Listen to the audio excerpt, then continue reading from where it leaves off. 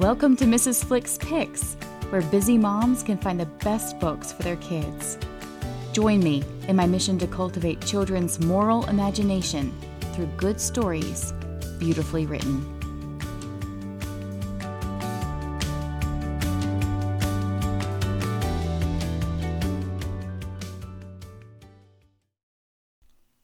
Well, hello and welcome back to Mrs. Flick's Picks. I am Carrie Flick, and I am just thrilled to be back with you all for Season 2. We have got a lot of really good books that I'm so excited to get into over the next several weeks. And I wanted to let you guys know this is so exciting. A couple of weeks ago, this podcast reached just over 1,000 downloads, and we have listeners all over the USA. We have listeners in Germany, France, India, Japan. This has just really blown up, and I am so excited and so humble and grateful for all of your love and support. And I hope to continue to bring you some really great picks for your entire family. Well, my family was on vacation just a couple weeks ago, and it was kind of a long car drive. So we decided to cave and let the kids watch a movie to kill some of the driving time. And the movie that they picked was Walt Disney's Swiss Family Robinson, which was released in 1960, I believe. And the whole time the kids are watching that movie, which we've seen several times before, but I was thinking to myself, man, I just love vintage Disney. I mean, he was just so good. And I'm about to give some of you a heart attacks when I say this, but Disney was like Shakespeare in regards to his production plots. Shakespeare's plays were, with one exception, never original stories, and Disney was very similar. Of course, we're all familiar with Snow White and the other fairy tales, but I thought it would be fun to do an episode focusing on some of the lesser known or lesser read books that Disney has made so incredibly popular. I would say that in all three of the cases I'm discussing today, the movies were so popular that they left the original books to be long neglected, if not entirely forgotten. But I promise that each of these three deserve to have a well-loved spot on your shelf for the entire family. Now, I'm assuming that you've already seen these films, so I'm not going to go into the plots of the books unless there is a significant deviation. So, without further ado, let's go ahead and dive right on in.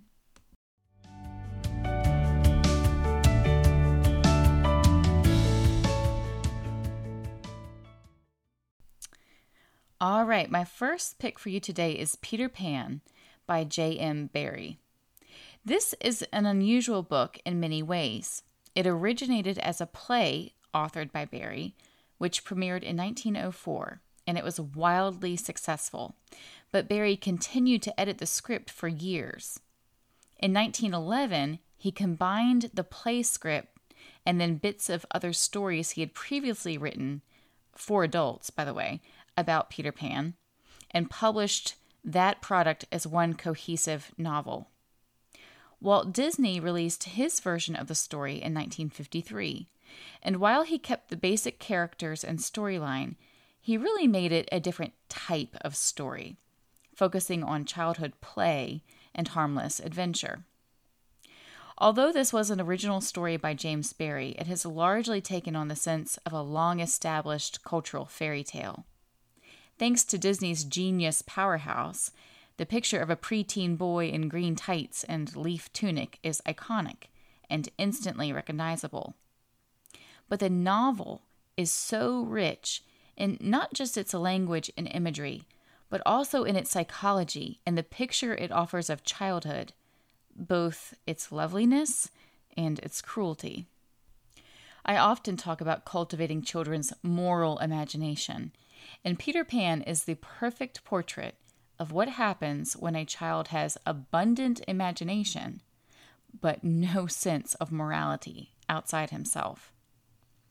The original subtitle to Barrie's play was The Boy Who Wouldn't Grow Up, but one of the proposed subtitles was The Boy Who Hated Mothers. Both of these help us to grasp Peter's character. He's extremely selfish in that he simply only thinks of himself. He is vain and conceited, always needing to be the center of attention and in charge of everything. He loves stories, but most especially stories about himself and his daring exploits. Peter does have virtues. He is brave and shrewd. He has a deep sense of honor and justice. And his imagination is so powerful that it creates an alternate reality for him. But he exhibits these virtues only as they serve himself. Without humility, kindness, generosity, and patience, he is spiritually deformed. He proudly declares his hatred for mothers and adulthood and refuses to accept his obligation to grow and mature. So Peter is like a temperamental toddler in a boy's body. Barrie at one point described him as betwixt and between. He was born a human boy, but is now something not quite human and not quite fairy. He is something in between those. So when you're reading this aloud to your kids and you think to yourself, good grief, I'm not sure Peter is such a good guy. That's exactly Barrie's view of him. He isn't. When someone refuses to accept the boundaries and the responsibilities both God and society have placed upon them, they will always have a significant deformity to their character. Even the Neverland reflects this idea. Because the Neverland is made up of children's imagination, it is simultaneously a beautiful and a terrifying place. Fairies are real and flying is possible, but pirates are real too, and sudden death, violent death, is just as possible. This book is a bit challenging as a read aloud, but you should absolutely tackle it.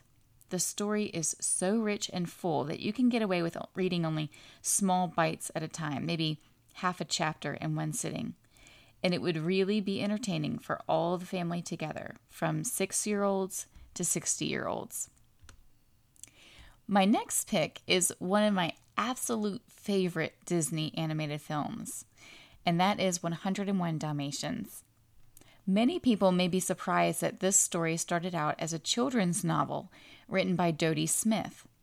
And I have to say, Disney did an excellent job at remaining true to the story while making some significant changes that really worked much better for an animated film.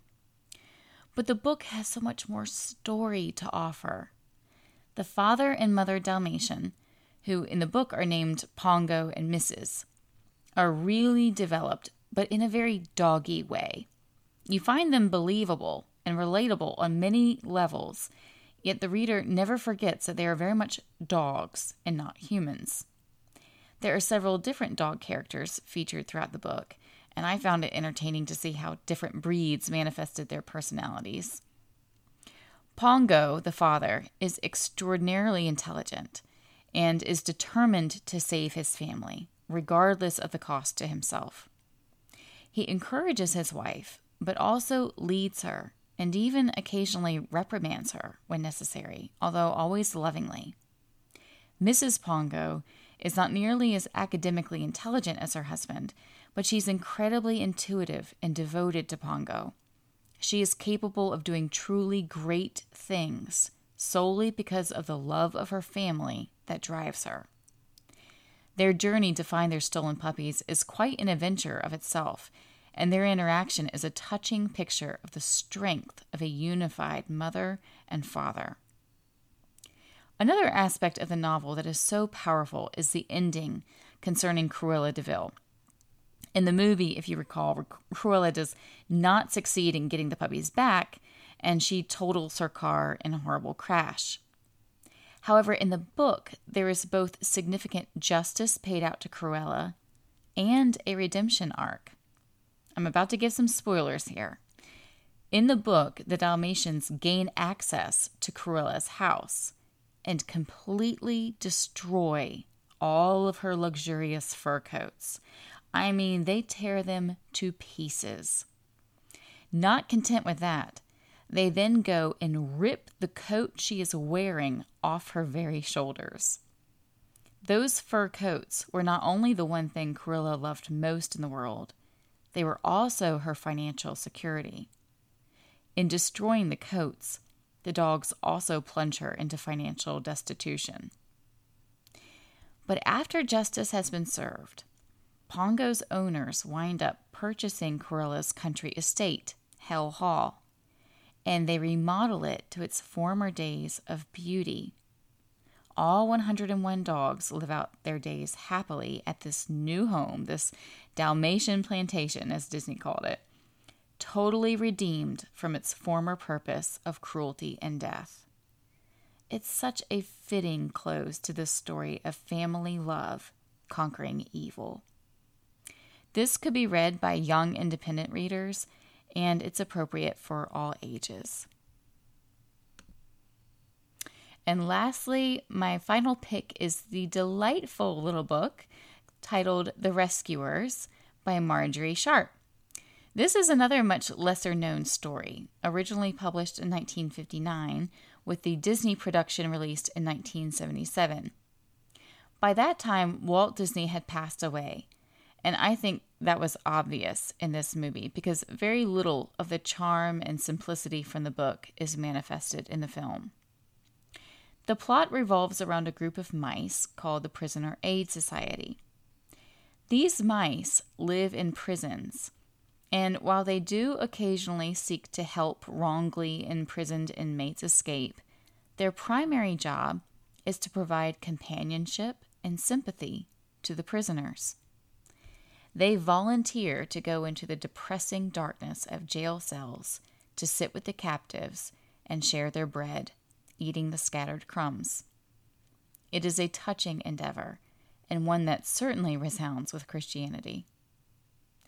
In this particular adventure, however, the call goes out for an escape attempt for a young Norwegian poet imprisoned in the highest security prison in all of Europe, the Black Castle. The reader is never told of what crimes the inmate is accused of, but the mice are convinced that his being a poet is proof of his innocence. I don't have time to go into all the details, but the rescue team is ultimately comprised of a humble, shy mouse named Bernard, a pampered and cultured domesticated mouse named Miss Bianca, and a rough Norwegian sailor mouse called Niles, or Nils, I'm not sure which. Each one of these characters displays specific virtues, both through boredom and under pressure. But it is Miss Bianca who I was particularly taken with as being the quintessential essence of femininity at its best. For much of the story, the three mice are simply living in the Black Castle, waiting for an opportunity to make contact with the poet. It is an incredibly dirty, depressing place, but Miss Bianca immediately sets to turning a hole into a home. She is incredibly resourceful, repurposing gum wrappers from the trash as wallpaper, discarded postage stamps as wall art, and even creates faux flower arrangements out of dried bits of cheese. She is gracious to all and uses her gift of wit and conversational charm to help the prison break efforts. In one instance, she positively saves the lives of the two male mice, not through brute force, but rather feminine wiles and quick thinking. Even while fighting forces of evil, she remains a lady in every sense. Don't fear, however, this is no girl power manifesto. The male mice are just as heroic, and they in turn save Miss Bianca from the literal jaws of death, too. This is a slower adventure story, and it would be ideal for young independent readers or a family read aloud. All right, guys, that is all I have for you this week. I have gone way over, so I will see you next time, and until then, happy reading.